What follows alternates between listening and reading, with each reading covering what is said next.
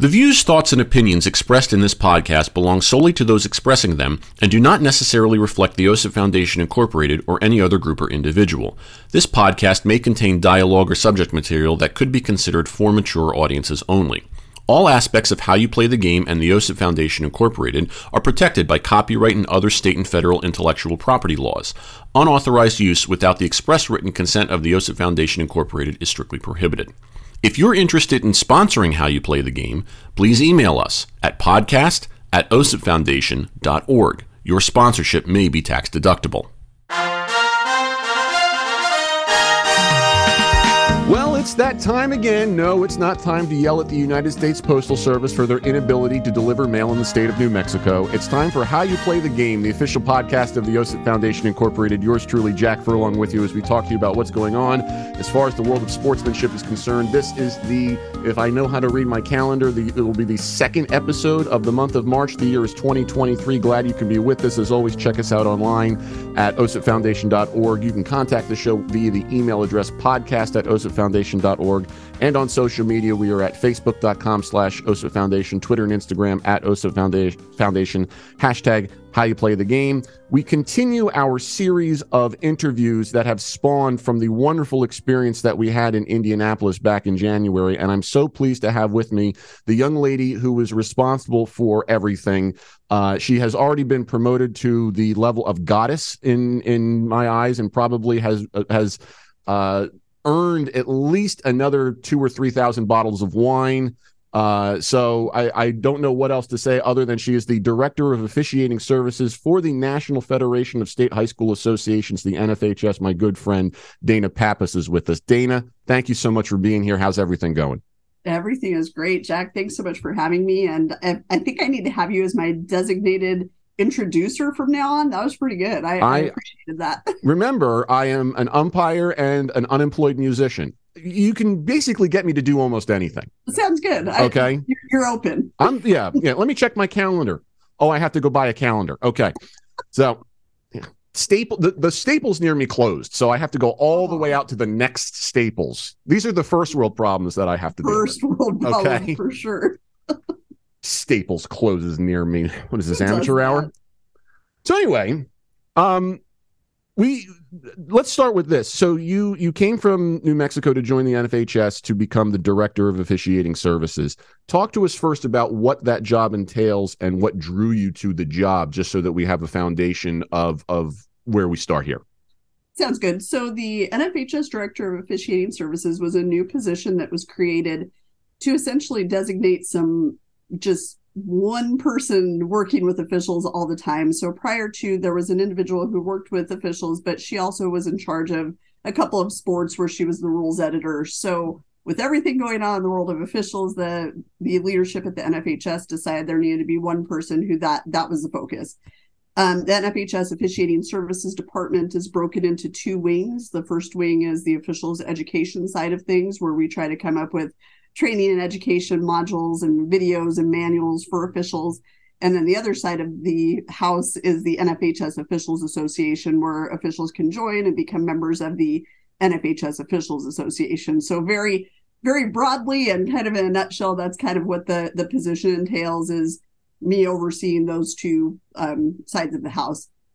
What drew me to it was really, it was a dream job. It absolutely was a dream job. So as you mentioned, I came from the New Mexico Activities Association, where I was their Director of Officials for 18 years. I was there for my entire career, was able to retire from there. And when the job came open at the NFHS, it was like that was going to be the only thing in my life that took me away from New Mexico, was the opportunity to be able to really advocate for officials nationwide and continue to build the officiating family. So people who know me know that that's the passion for me is that officiating family, and kind of, not only training and educating them, but also being a support, being somebody who recognizes them, somebody who celebrates them, and being able to do that on a larger scale was just everything that I could have wanted in a job. So when it opened, I applied. I was hugely surprised when I got it, very honored, and loaded up some pods and moved across the country to Indiana. So it's been amazing. It's been 18 months and it's gone by incredibly quickly, and it's been wonderful. So the draw was really the ability to do all of the things I love about officiating without having to get yelled at by parents over the phone every night, or upset coaches sometimes would call me at 9:30 after they had lost, and I'm not having to deal with that as much. So it's like I'm getting the best of officiating, which is pretty cool. Well, that's great. And see, now the only problem with that story is you said 18 years and then 18 months. So you're only, what, 24 years old? So you started when you were in diapers? Is that what I'm saying? I'm 29, actually. 29? So, okay. I was my bad. Just crawling around the halls of the NMAA. But I don't even remember 29 at this point in my life. Oh my God. I count to 4 for a living. So I got, that's how far I'm getting into these 20s. I'm like, what are these characters and why are there 2 of them next to each other? Exactly. So double digits. Yeah, this is, oh, how did I get a degree? So you have this dream job, this you've relocated, and in 18 months you have accomplished so much. You had the first officials consortium, and then we had the second one that we just had back in January. Talk about what led you to needing both of them, the first one, and then what led to the second one as well. In just a short amount of time, you put on 2 consortiums. That's pretty awesome. So talk about how that happened. So the first one was actually, I hate to say it was an accident, but it was kind of an accident. So when I first took the position, one of the first things I really wanted to do was do some needs assessment with our state associations, but also really trying to develop some relationships with other entities outside of the NFHS. So while it was important for me to be connected with our 51 member state associations, it was also very important for me to work with the NGBs, work with professional sports, with collegiate sports. Obviously, we have great partners at NASO, the National Association for Sports Officials, Officially Human, Battlefields to Ball Fields. We've got all of these amazing entities, and it was really talking to them about where there were opportunities to get together and try to address some of what was going on in officiating. So I was actually talking to some officials, ice hockey officials, actually, and one of the ice hockey officials said, gosh, it'd be great if somebody would hold this consortium where we brought people together from every level, every sport, where we could talk about these issues. And I was like, yeah, that would be really good. Great idea. Right. Of course, I wasn't thinking I should do that, but I had a conversation with our CEO, Dr. Chris Niehoff, and I said, hey, this suggestion was brought to me. What do you think? And she goes, do it. And of course, I'm like, oh, like, that's should have kept your mouth shut is what you're saying. Yeah. Exactly. I was like, ooh, be careful what yours for. But it was excellent and terrifying all at the same time. So we put together the first consortium really to address the issues of recruitment and retention, but also to start devising solutions, because it's so easy to, just like anything else in this world, it's so easy to complain without solutions, or have an opinion without a solution. Right. So to bring people together who are all dealing with the same problem, that everybody was approaching it from 85 different ways. So we brought everybody together. We had 2.5 days where we sat, talked about the problems, and then really devised solutions. Had that. Then we had 8 online sectional summits where we allowed people from everywhere to join us and hear what was discussed at the consortium, but also to offer their advice, opinions, suggestions, etc. Came out with a recruitment and retention strategies document, launched a behavior campaign, which is our Bench Bad Behavior campaign. And then after all of that happened, which the last rollout was in September, was when we had the behavior campaign and the strategies document, decided that we needed to take it another step and had Consortium 2.0, where, as you know, because you were there, we really talked about some implementation strategies and what the role of each entity is, as far as if you're a state association, a host facility, media, organizations like OSIP, Positive Coaching Alliance. And we really tried to get all hands on deck, media, security. We were trying to just everybody who has anything to do with a sporting event, bring them together and say, okay, here's what we came up with. Now what? Because it's great to have all these strategies, but if we're not doing anything to implement them, then we're exactly where we started, which is, chaotic. But that's kind of how the whole consortium program, I guess, came about. So Right. now we're in the process of 8 more sectional summits to go over what we learned at 2.0. And then we'll start having some quarterly virtual summits as we determine if we're going to have a 3.0, what that looks like, and where we go from here. So it'll be kind of a living initiative at this point. I'm already waiting with bated breath for 3.0. And even if you don't have it, I'm just going to fly out there and just be like, well, I'm going to have it here on my dime. Great idea. Okay. You're always welcome. There's literally nobody else here, but it's fine. It's fine. Let's just go right to the restaurant and sitting in an empty conference room going, all right, I'm here. listen, that would make me feel important for a small amount of time. And that's really a good thing. Okay. That's okay. Yeah, exactly. Anything to boost my self-esteem. Hey, we're here for you, man. Thank you. I really should bill you guys more for that. I'm sure the NFHS just has money lying around to cover what is in essence my therapy. We all need it. Oh God, yeah.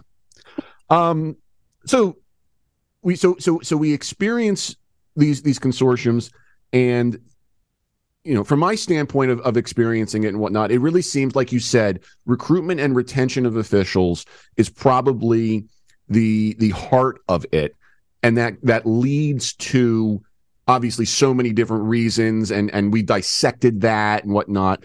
Let's start just with the initial part of the recruitment and retention. What does the research show that that other people need to hear? Because I know we talked about it, but to spread that message, what does the research show is the main reason why we have this crisis with sports officials across the board in terms of recruitment and retention?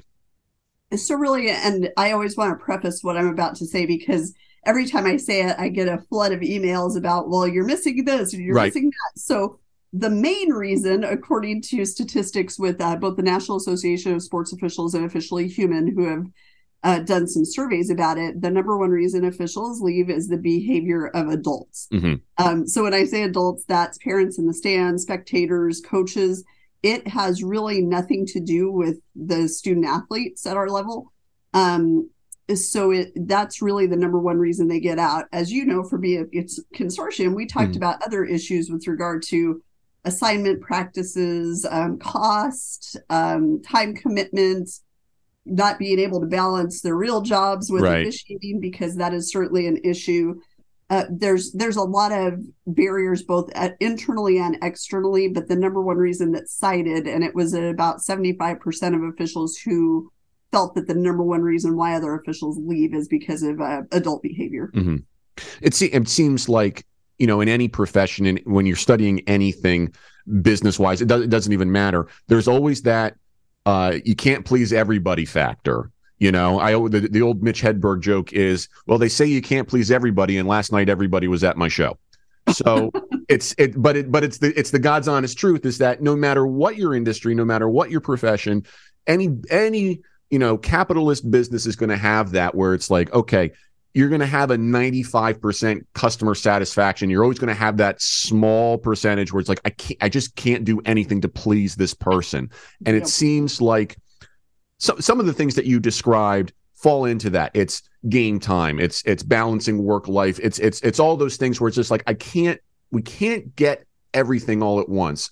But it seems like the behavior aspect that you described has reached a critical mass where that's definitely what has to be addressed. There's no ifs, ands, or buts about it. If we stay on the path we're on now, we're going to deplete our resources, and that's really, and like you said, not taking anything away from those other reasons, but trying to see the nature of how large this is over here versus how these other things could be, just wrong place, wrong time. And I totally agree, because I think that the issue with behavior is it's the most visible. Somebody who's not intimately involved with the officiating industry isn't really going to know some of the other, like the internal barriers. But certainly when you look on social media and you see officials getting threatened or assaulted, that's something it's become mainstream, which I hate. But with the prevalence of social media, everybody has a cell phone with camera on it, and it's going to end up on Twitter. So being able to address the thing that's most visible, there's a number of state associations who are now finding ways to punish fans for bad behavior. And there's some 3 strikes policies coming out, and even 2 strikes policies coming out for fans who are, acting in an egregious way toward contest officials or even toward other teams, because sometimes the ire isn't directed necessarily at the officials. It could be at a player or a coach from the opposing team, which is also horrible. So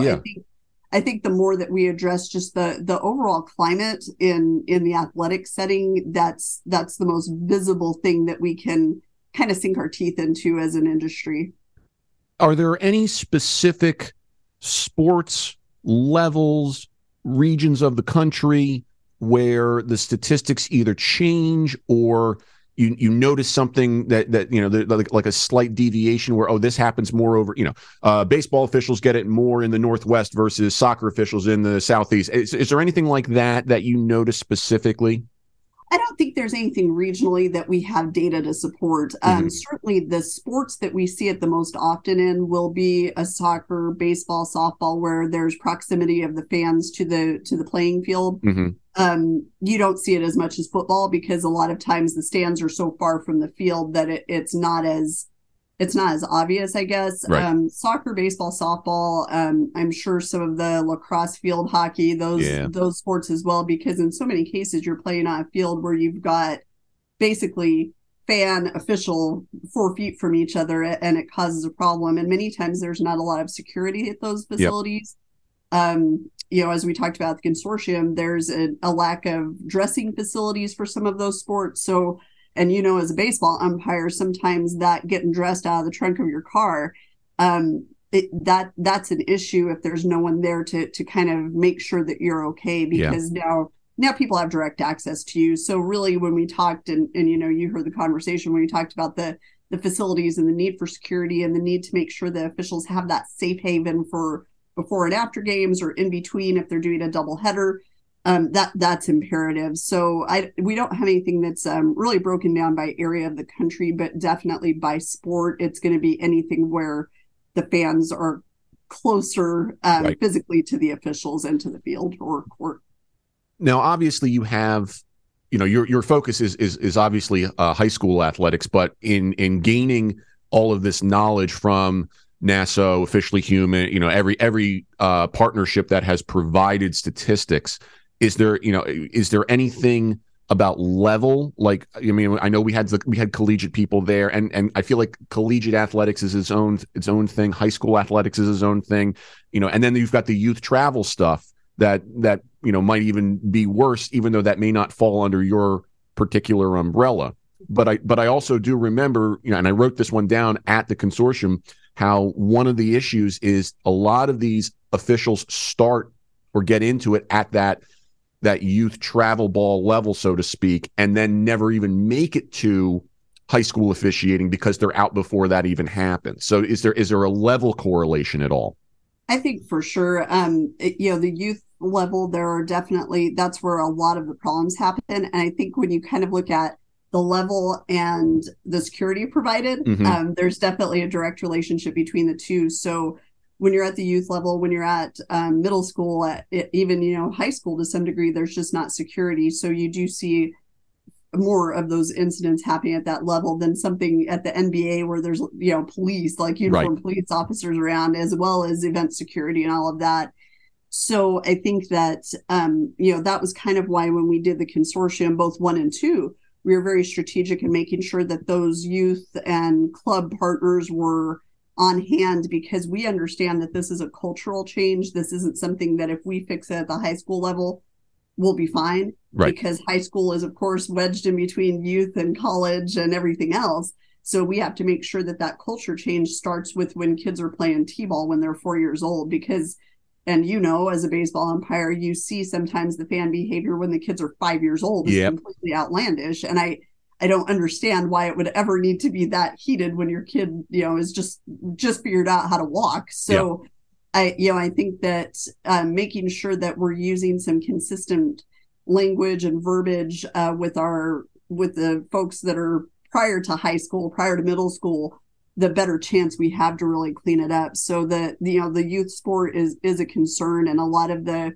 video clips you see, a lot of the assaults that occur are outside of the high school level. So that's why we're really trying to make sure that we have partners everywhere to work on this together, because we know we can't fix it alone. Yeah, those T-ball stories always bother me too. I mean, the kids are all thinking, I get a free snow cone at the end of this, win, lose, or draw, you know? Exactly. And I'm over here, do you want grape or cherry? Oh, I prefer cherry, but grape, you know, these are the big things we have to worry about. Both, you know? Like, can you do half and half? I'll get you two snow cones, okay? Exactly. Listen, if the deal is all parents and adults are going to be nice to each other, and the umpire just has to get snow cones for everybody, I will get everybody 1,000,000 snow cones, okay? Absolutely. I love snow cones. I will buy a snow cone machine. I will be that creepy guy who changes for a baseball game out of his car, and he has the snow cone machine. And I will have a lawyer on retainer, okay? Now all I can picture is from back in the day, those Snoopy snow cone machines. I think I had one of those. I think that's what you should use too. Okay, I can do it. I mean, I'm sure. Listen, there's got to be an endorsement deal in there somewhere, right? It has to be. I mean, and if not, I'm sure there's like a used one for like $6 on eBay or something. The late Charles Schultz will come back just for this. Okay. I like it. I think we're on this thing. Good. We're solving things here with the NFHS and OSIP. You know. Problems. Yeah. I swear there's got to be a comedic media campaign where we can just get together, solve these things, and at the very end it's like, will you treat people nicely, and then we all just laugh or something like that. With the laugh track and everything. Oh yeah, I mean, because you're going to do it, you do it right with a laugh track. Okay, we can't hire people to come in and laugh for us. What is this, amateur hour? Not made of money. with our Snoopy endorsement deal. Right. Oh my God. Come on. Not in this economy. Right.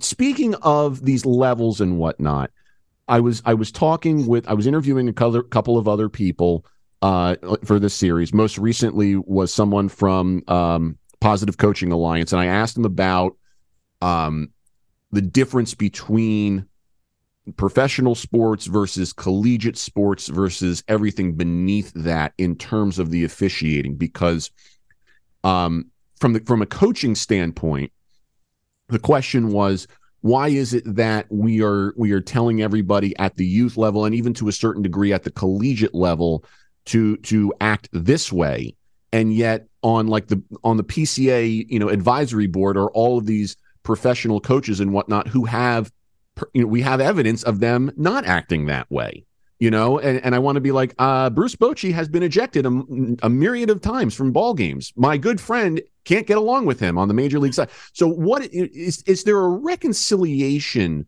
Because I feel like, we part of this culture change may have to involve the reality that the professional stuff that we see has an entertainment value to it that does not apply to the lower levels, and that distinction has to be made as we go through this to bench bad behavior and to make that culture change. Is there a particular way to do that? I mean, or is that something that the NFHS has considered in trying to put stuff? I mean, where do you think you stand on that?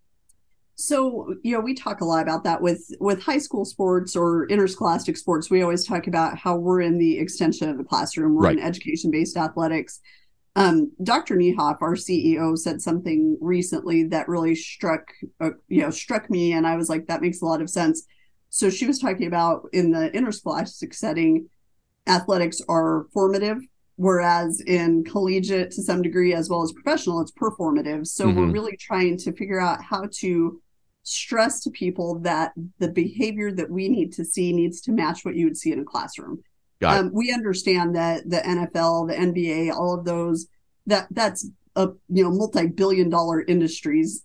High school, you're paying $5 to get in and watch your son or daughter play. So we're really trying to stress the fact that we would hope that people respect their fellow human being, whether they're at a little league game or an NFL game, but we also understand the stage is different. Right.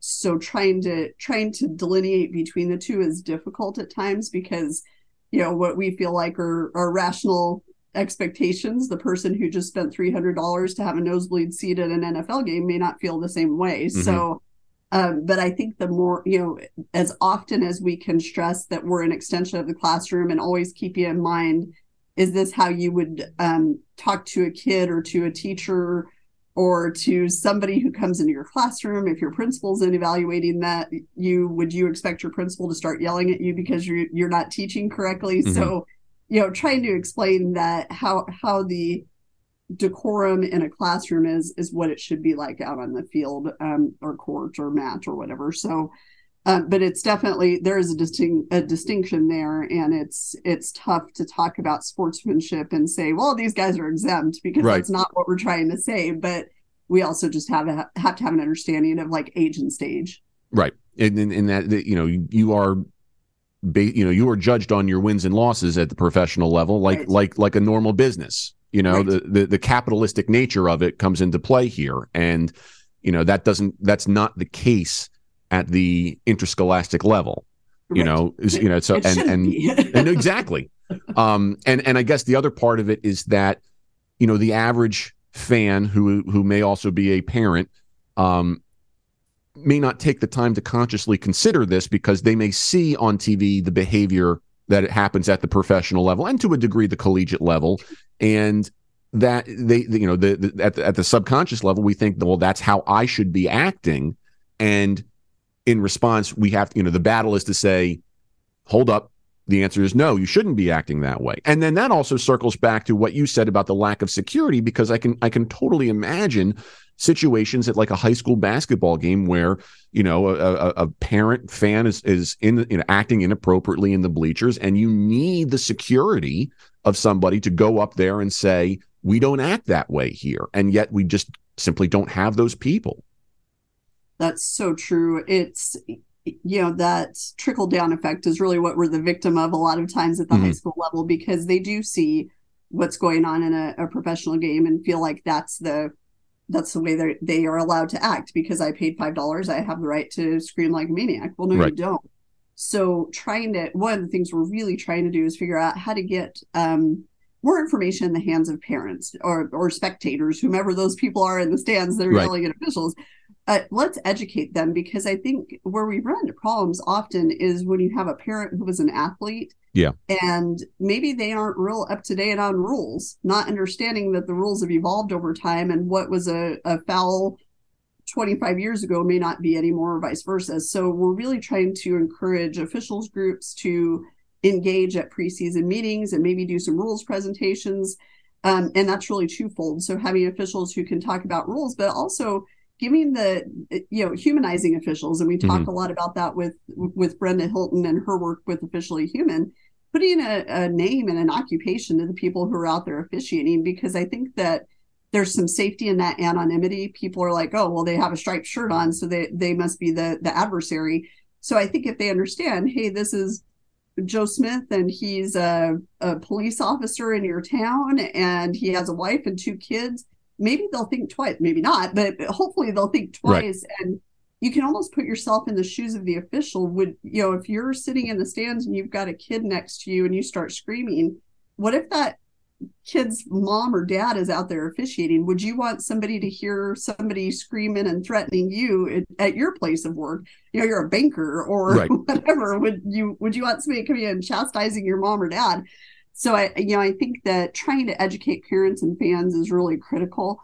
We're trying to do some stuff to get materials in the hands of individual athletic directors so that they can have those for preseason parent meetings and really help us carry the banner, because we're, the level where we are, it's hard to have that individual outreach with the folks who are spectators at contests. So trying to work with NIAAA, the Athletic Administrators Association, we're planning on getting a hold of NASSP and the Superintendents Association, really start talking about how we can really address what's going on school campuses where we and even the state associations to some degree might have a little bit of a disconnect.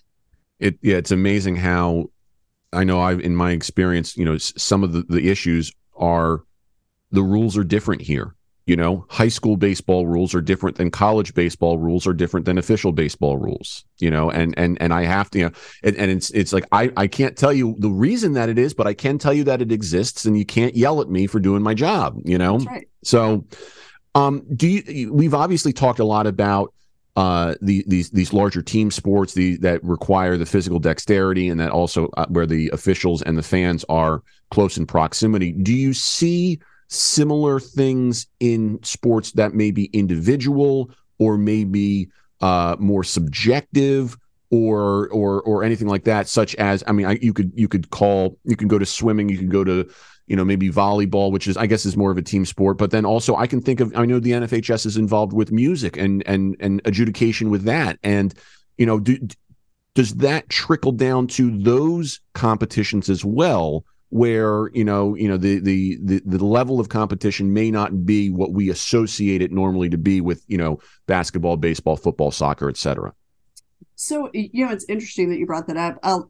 We don't get a lot of, even when I was in the state office, I didn't get a lot of like parent complaints, coaches complaints in the swimming, track and field side of things. Mm-hmm. For some reason, the individual sports, it's just not, I guess it's not part of the culture, which is interesting that it seems to be as part of all the rest of the culture. But we didn't get as much of that with the music side of things. And I was actually in charge of state music events in New Mexico. The only time we would hear anything about adjudication would just be from the director, who felt like their performance was better, and, they'd get their score sheets and they'd feel like, well, I don't understand why they felt like our tone was off, or whatever the case may be. So it's a little more of a one-on-one sort of thing, where we may get, you may get a complaint from the band director or the choir director, but you're not gonna have parents yelling at the adjudicators in the audience. I would hope not. I wouldn't put it past you. I was gonna say, it hasn't happened. I'm knocking on wood. It hasn't happened yet. But with the performing arts, you don't really see it. With the individual sports, you don't really see it. What you do see, though, is a shortage. So I know, in speaking with Dr. James Weaver, who's our director of performing arts, they're having an adjudicator shortage as well. So it's just, it all goes into the educator shortage. Right. So I think that everything is kind of interrelated, because back in the day, if you looked at the makeup of officials, most of them were educators. They would get off of school and it was great for their schedule. They were done with teaching and then they go officiate. But now there's so many more demands on educators that when they're done with school, they just kind of want to be done for the day. And I definitely can respect that. So I think that educator shortage and just the change in what teachers do has affected both the adjudicator pool as well as the officials pool. I didn't even know that. And now I'm just writing down, all right, I got to get in touch with him for, becoming an adjudicator now. Just, another, see, I don't have anything else to do. I know, I have a master's. I know what I'm doing, That's right. Look, you're just, again, adding to the list. Oh my God. How are there only 24 hours in the day? I don't know. Yeah. I need more. I could use maybe 3 or 4 more. I don't know. I think I'd be good at like 30. 30? Okay. Yeah. I'll make a phone call to Jesus. Yeah. If you could. Is there a petition we can start? Or I'm sure there's got to be a GoFundMe somewhere for more hours in the day. If not, we'll get one started. Yep. Yeah. And then of course I'm going to call Jesus and get the voicemail. He's like, "Listen, I'm playing golf in Florida. Can you pick this up with somebody else in HR?" Yeah. We've all been there, right, Jesus? So when you get transferred, it's the worst. Right. I was just making that joke with somebody the other day. I was like, what if God actually went on vacation and he had to say, like, listen, I'm on vacation for all inquiries between this period and this period. Talk to Sharon over here in the other department, She's our quality control department. Right. Yeah. The heavenly Sharon. Quality control. Poor Sharon. she's just a secretary. She's a temp. Yeah. She doesn't want to worry about plagues and things, So. She's just a villain. Leave her alone. I know. These were things that I did not get to discuss when I was in seminary. They thought there were better things to talk about, and I'm over here trying. What if God takes a vacation? They're kind of looking at me like, "Will you go outside and not come back in?" You had some really deep questions, and no one would answer you. Right. I mean, I learned it from what's his name, George Carlin. Why do we park on the driveway and drive on the parkway? Why do we sterilize? What's that? Deep probing questions. Exactly. Why do we sterilize the needle we use for the lethal injection? It doesn't make sense. No. See? Not even a little bit. No. See, and this is, we're solving some things here today. These are the things that keep you up at night, aren't they? Yeah. That's why I don't go to bed till 2 a.m. Got a lot going on up there. I really do. I mean, if I'm up by 11, that's a good day. Goodness. Well, maybe I can't work for a real corporation or nonprofit. Maybe I have to stay here in a little. This is really making you reevaluate some things. Listen. I turned 40 in June. I've been reevaluating for the last year. Okay, I got you. Yeah, I've been there. Yeah. You're 29. You've not been there. Stop lying to make friends. Okay. I forgot that you told my age. See, I am very, very sensitive to these things. I appreciate that. Speaking of sensitivity, what kind of stories have you heard in your position? You mentioned, the phone calls that you would get. Can you talk about some of the common trials and tribulations about officials and what that does to motivate you to make a difference in your position? So I think, most of them were probably when I was still in a state association, because like I said, I don't get a lot of them at the NFHS, but I think anything that was just an attack on the integrity of an official, it would be your officials cheated. Yeah. And that was something that always just really bothered me to my core, because at its very, base value at the high school level, does it really make sense that a grown adult would take off half a day of work, take away, their income from their actual job, take away time from their families and anything else that they do in their lives to make less than they probably make at their real job, to go out and find a way to cheat kids? Like, the whole argument is so counterintuitive that I was always like, do you even hear what's coming out of your mouth? But, do I think officials have a bad game? Absolutely. So do players, so do coaches. Everybody does. We're human. But when there were just the attacks of the integrity of human beings that officiated, that were providing a service for kids who aren't theirs, those are the things that continually motivate me, because the thing I value most are, like I said, that officiating family. And it's something that's been such a huge part of my life through every high, every low for 26 years now. So when they get attacked just in that way, it just strengthens my resolve to continue to advocate for them and to continue to fight for them, because they don't have a lot, they don't have a lot of fans. And I think the more we can humanize officials, the more that people understand who they are and what they're doing, maybe they'll get it that officials aren't out to affect the outcome. They're not trying to, they may miss a call. They're going to miss calls. But they're not trying to take a game away from kids. That just, like I said, why would anybody go through that much trouble and sacrifice so much and take out their angst about something on 16-year-olds? Like, it just, like I said, it's counterintuitive. So those attacks on integrity are what really fuel me to make sure that I'm continuing to advocate for officials and help them get better at their crafts, because that's what officials want. They want to be good. They don't want to go out there and fail. And what people don't know about officials is they are their own worst critics. Right. If you think yelling at them is bothersome, they've already gone through a bigger internal struggle because they've kicked a call. So I think the more people understand that officials don't like to have a bad night. Yeah.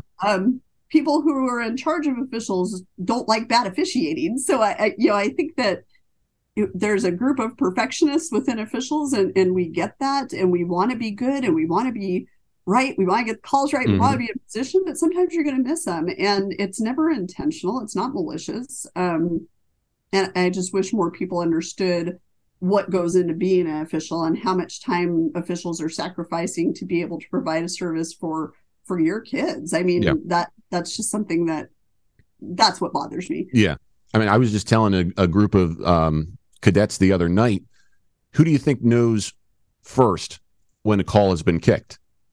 It's you, the umpire. Absolutely. You know it as you're doing the mechanic that you kicked that. And we don't need coaches, players, fans, anybody else to tell us that. We are well aware, and we are, if you think we're not thinking about that for 24 to 48 hours, you're wrong.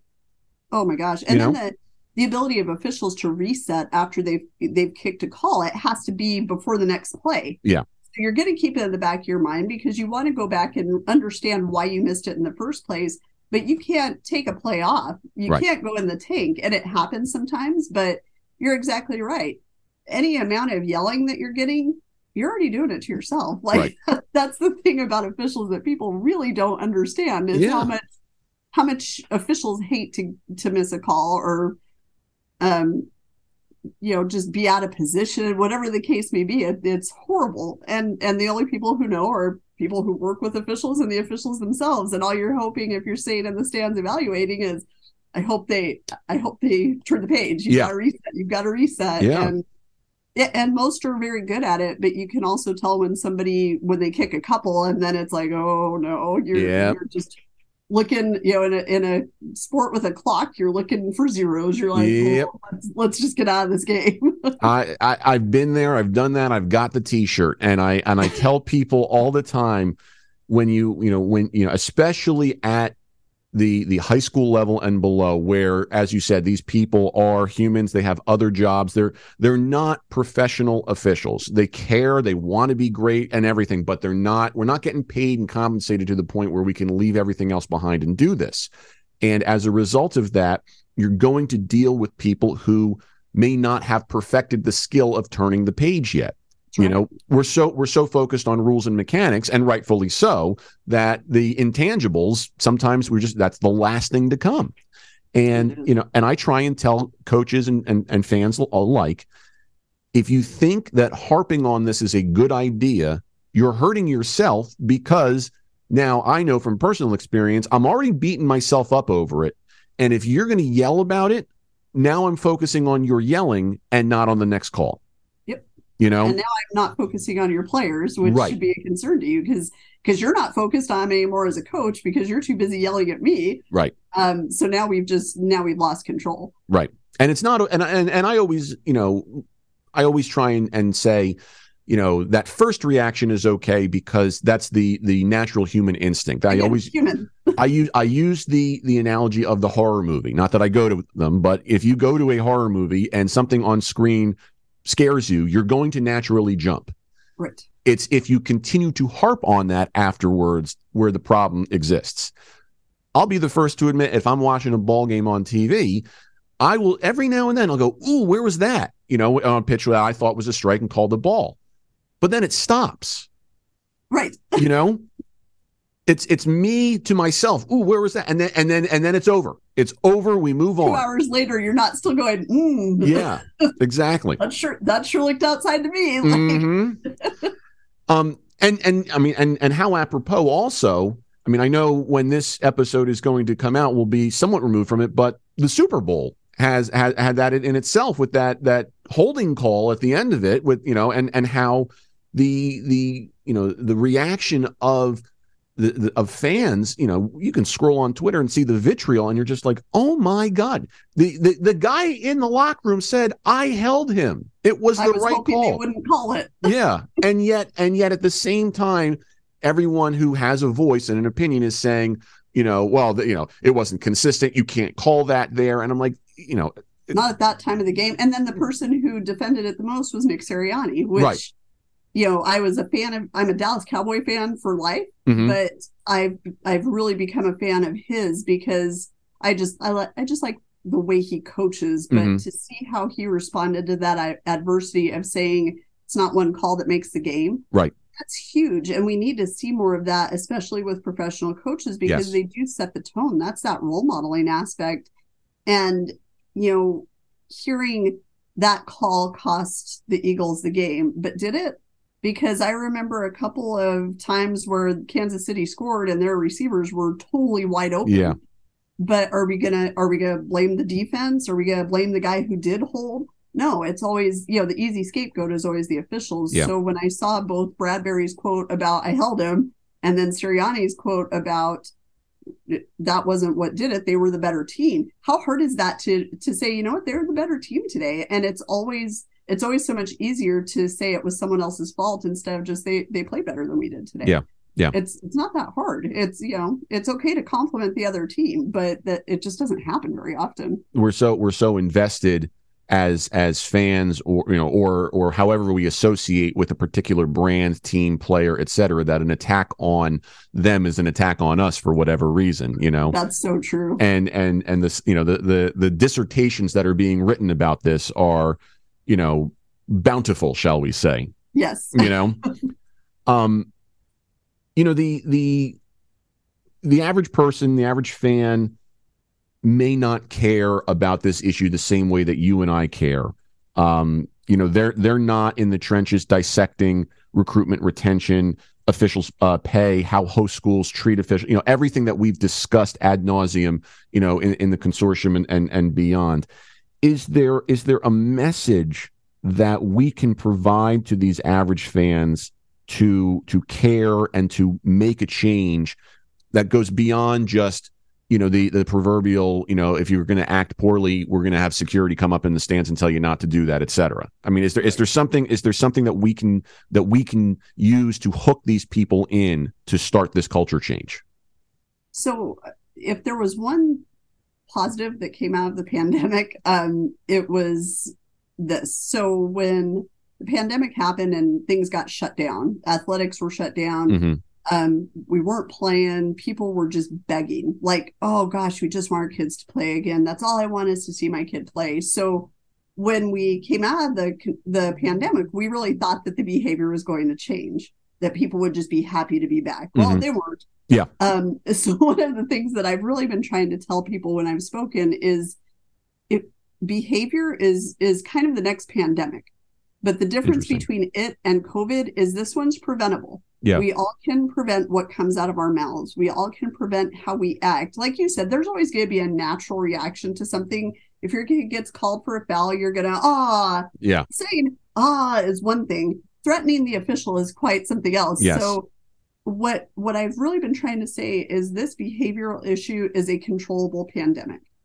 COVID, nobody could do anything about it. Governments decided to shut down. We weren't playing, or we were playing with masks or whatever. Well, yeah. None of it was ideal. And just as parents, remember how you felt when your kid couldn't play. Mm-hmm. And then further, remember that your behavior, what you say, what you do, can be the next reason your kid doesn't get to play. Right. Let's take everybody else's kid out of the equation. Your child isn't going to get to play because of how you act and how you respond. And I know, like you said, they're not looking at it globally. They're looking at it with regard to their child and that child's a chance to get a scholarship or to, be all state or whatever it is that they're looking at. But when you look at it at that level of just what can you do as a parent, cheer for your kid, cheer for your kid's team. Mm-hmm. You don't need to get involved with the officials. You just don't, because without those officials, your kids don't play. Without your officials, we're in COVID again. I mean, really, we're in a situation where games are shut down and now it's your fault. Yeah. It's not a virus. You're the virus. Right. Yeah. I don't know how else to break it down, but I think that was what I kept thinking about, because all through the pandemic, I was like, man, when it comes back, it's going to be so different. Everybody's just going to be so happy to get together and play again. And then it was worse in some cases. And I'm like, well, talking about your all-time backfires. Yeah. I think that, my hope is that people understand that this is something that they can be a part of the solution just by acting humanely. Yeah. It's not even, you have to cheer for the officials, but don't yell at them. Don't follow them to the locker room. There's a difference between a reaction and a boo and what we see too much of right now. Yeah. So you heard it here first, folks. The NFHS is working on a vaccine for this this new virus. The proverbial vaccine. Yes. Proverbial Vaccine was actually the title of my upcoming book. So another book.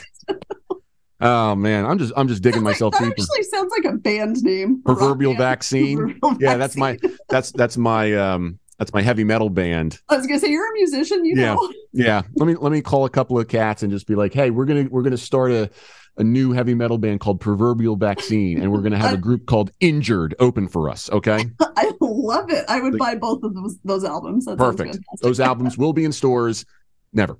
Because iTunes is a thing now. Spotify. Yeah, exactly. Yeah, that's my problem. Is that how do I get people to buy my music? If I had a dissertation for all that, Another book. Oh my God. How to get people to buy my music. Exactly.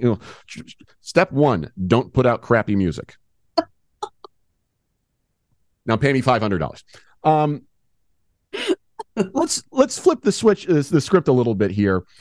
Now there are plenty of officials or people who want to officiate who have said they won't, or they, we always know about retention, but how do we convince these people who are kind of on the fence about officiating to join the ranks when they are aware that these problems exist?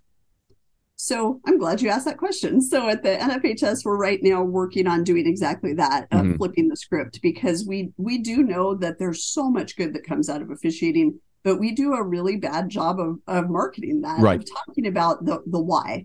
So we know about behavior, we know about, pay, we know about all of that stuff.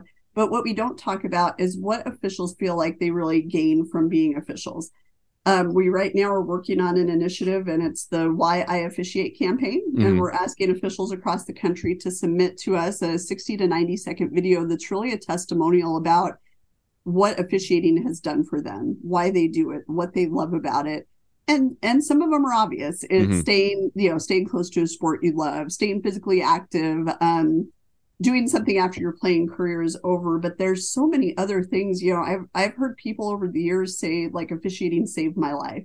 Really? And that is a bold statement for somebody to feel like they were in such a dark place, and then they found this thing that they were able to fall in love with and passionately commit to, and really become a part of something bigger than themselves. And hearing these testimonials and getting that word out, I think, is something huge. On a local level, I think that if there's somebody who wants to be involved, we've got to get them with people who can really be those ambassadors to talk to them about the process. Setting people up with mentors is huge, and we need to do a better job across the country of mentoring our potential officials, as well as those who are already in the system in that 1 to 3 year range.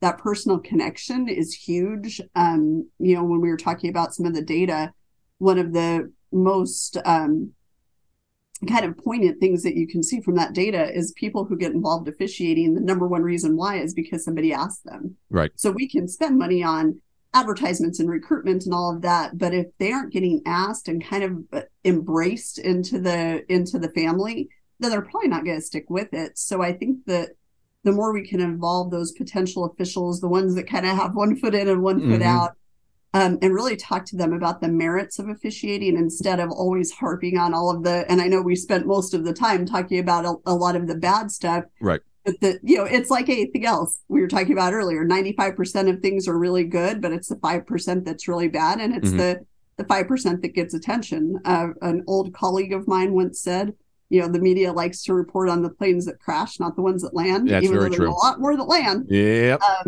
So I think if we can do a better job of marketing all of the good things, because it is so fulfilling, and it is lifelong friendships, and it is having that support group who can help you through the rough parts of the rest of your life. And, some people, crazy as it sounds, find officiating to be an escape. It's an escape from the day-to-day work. It's an escape from madness that's going on at your house, or whatever the case may be. So having an outlet, I think, is something that people don't talk about a lot for officiating. And sometimes when people say, oh, it's a stress relief for me, I'm like, how is that stress relieving? And I've been in this business for a long time, and I still don't get that. Yeah.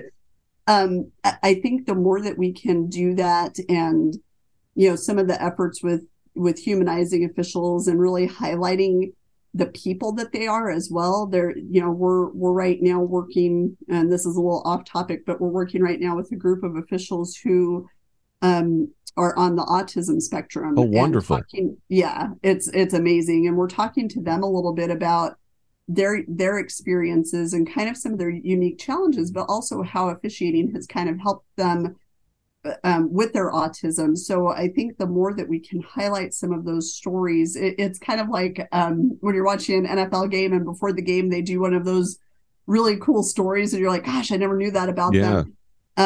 It helps to really bring in that human element, and maybe people will be a little bit more compassionate when they understand that people who are officiating at our level are doing it because of some really altruistic reasons, and we need to showcase that. So I'm excited that we're starting it. I've gotten probably over 100 officials who want to participate, and we've gotten a handful of videos in, and every single one that I get, I just kind of get goosebumps, because it does show you how special the people who decide to officiate really are. And we need to celebrate them, and we need to celebrate the avocation as a whole.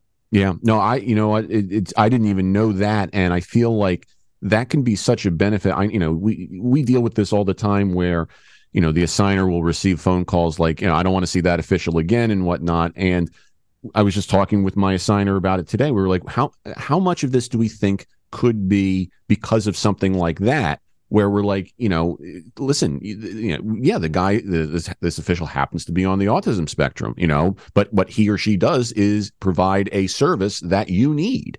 And does that change, your perspective? And then you deal with that question at that point of, are you too concerned about the outcome of your game to not let an autistic person officiate your game? Like that's, those are the deeper questions that have to be addressed then. But it's just music to my ears that is now being considered and evaluated because of how necessary I think it is. And it is. I just, I was talking to a friend of mine who has officiated high school and collegiate athletics, and he was saying, we don't talk a lot about officiating is for everybody. Mm-hmm.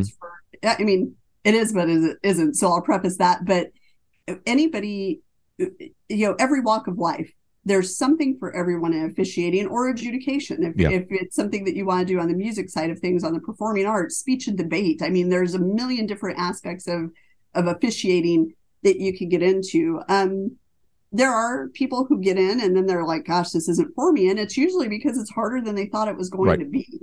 So when we say it's for everybody, there are some limits to that, but really it's something that if you're of whatever the legal age for officials are in your state, it doesn't matter your race, it doesn't matter your gender, it doesn't matter your income level. None of that matters. It's something that's really, you can be a part of the team, you can be a part of the family, and you can get in the game in so many different ways as an official. And I think the fact that we are finally looking at how to approach that and really get the word out, I think that'll help just the overall messaging about officials. That's my hope anyway. So I'm optimistic as I am with most things. I'm cautiously optimistic, but fair enough. I am really hoping that it does affect some change and that it starts some momentum with flipping the script so that people understand what it is that we're doing, who these people are that are out there on every night of the week now. Mm-hmm. I used to say, a couple of nights a week, but now it's like every night.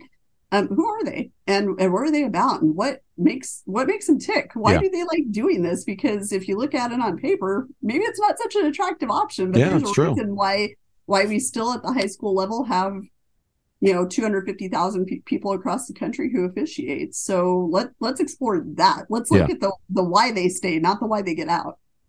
No, that's very, very, very true. Before we wrap, I wanted to make sure that you had the floor to mention anything that you need to promote, any final messages, anything that you feel we didn't discuss that you want to throw out there. I just want to make sure that you have the floor to express whatever you need to from your perspective. I think really, Jack, it's the appreciation for the partnerships that we've been able to form over the past couple of years.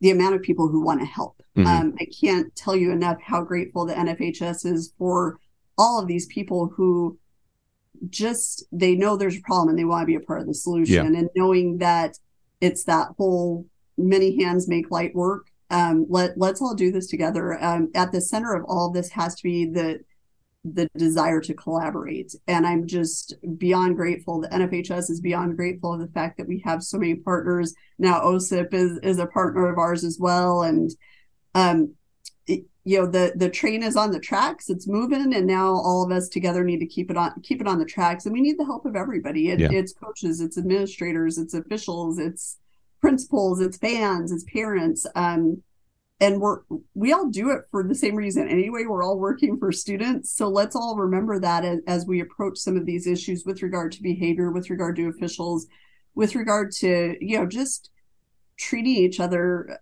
respectfully.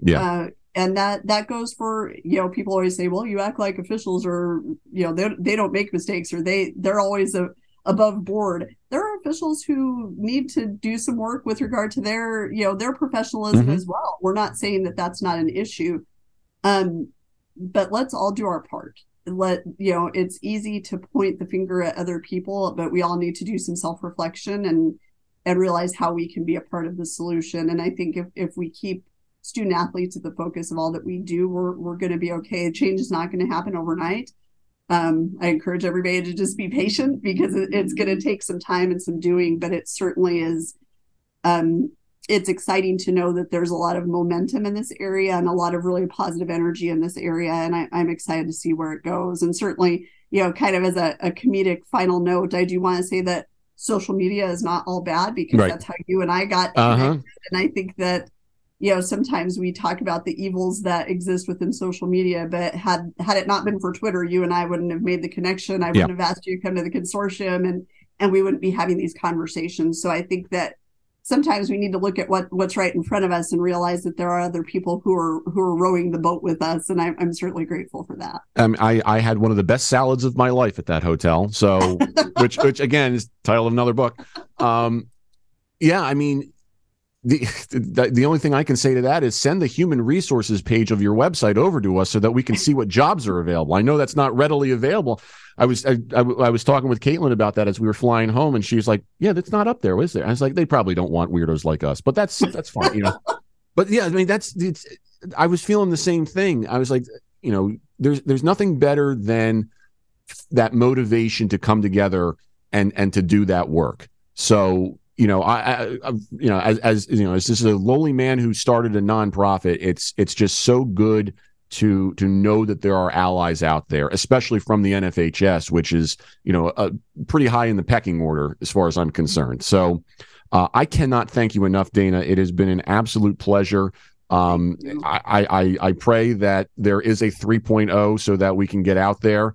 I pray that some of the connections that I am making will lead to some wonderful things, and maybe at some point I will get enough frequent flyer miles to Indianapolis that this will be even better. Thank you again for being here, and hope to talk with you soon.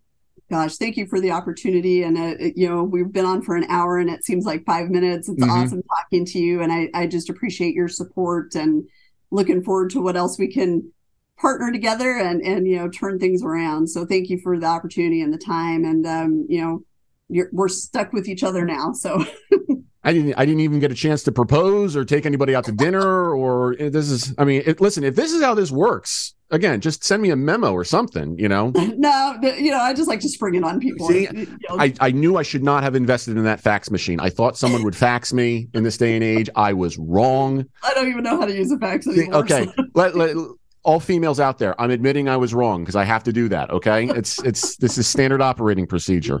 At the end of every podcast. At the end of every podcast from now on, instead of doing my normal spiel, I'm just going to be called, just say, I was wrong, something that officials don't do that often either. So the title of your next book. I was wrong. I'm sure somebody will argue about the nature of the verb there. It should be, I am wrong. And I will be wrong again. So, or you could have many chapters. So right, just changing the verb. Yeah. See, I'm thinking of ways to help you expand your brand. You're going to send me a bill now. So I am. Yeah. It's on. I'm not faxing it to you. It'll be an email. That's probably fair, because I don't even know if there's paper in the fax machine right now. So or ink. Again, small. I just bought it and I stopped, and I thought that was all I had to do. Yeah. Didn't think that one through. So again, thank you, Dana, and to everyone out there. Remember, you can check us out at osipfoundation.org. The email address is podcast@osipfoundation.org, facebook.com/osipfoundation, Twitter and Instagram @osipfoundation, #HowYouPlayTheGame. We will talk to everybody in just a few short weeks. And until then, please treat each other with respect. How You Play the Game is a production of the OSIP Foundation, Incorporated. The producer-engineer of this episode is Sean Ryan. Music by Soundspring Studio. The executive producer of How You Play the Game is Jack Furlong. For more information, visit osipfoundation.org.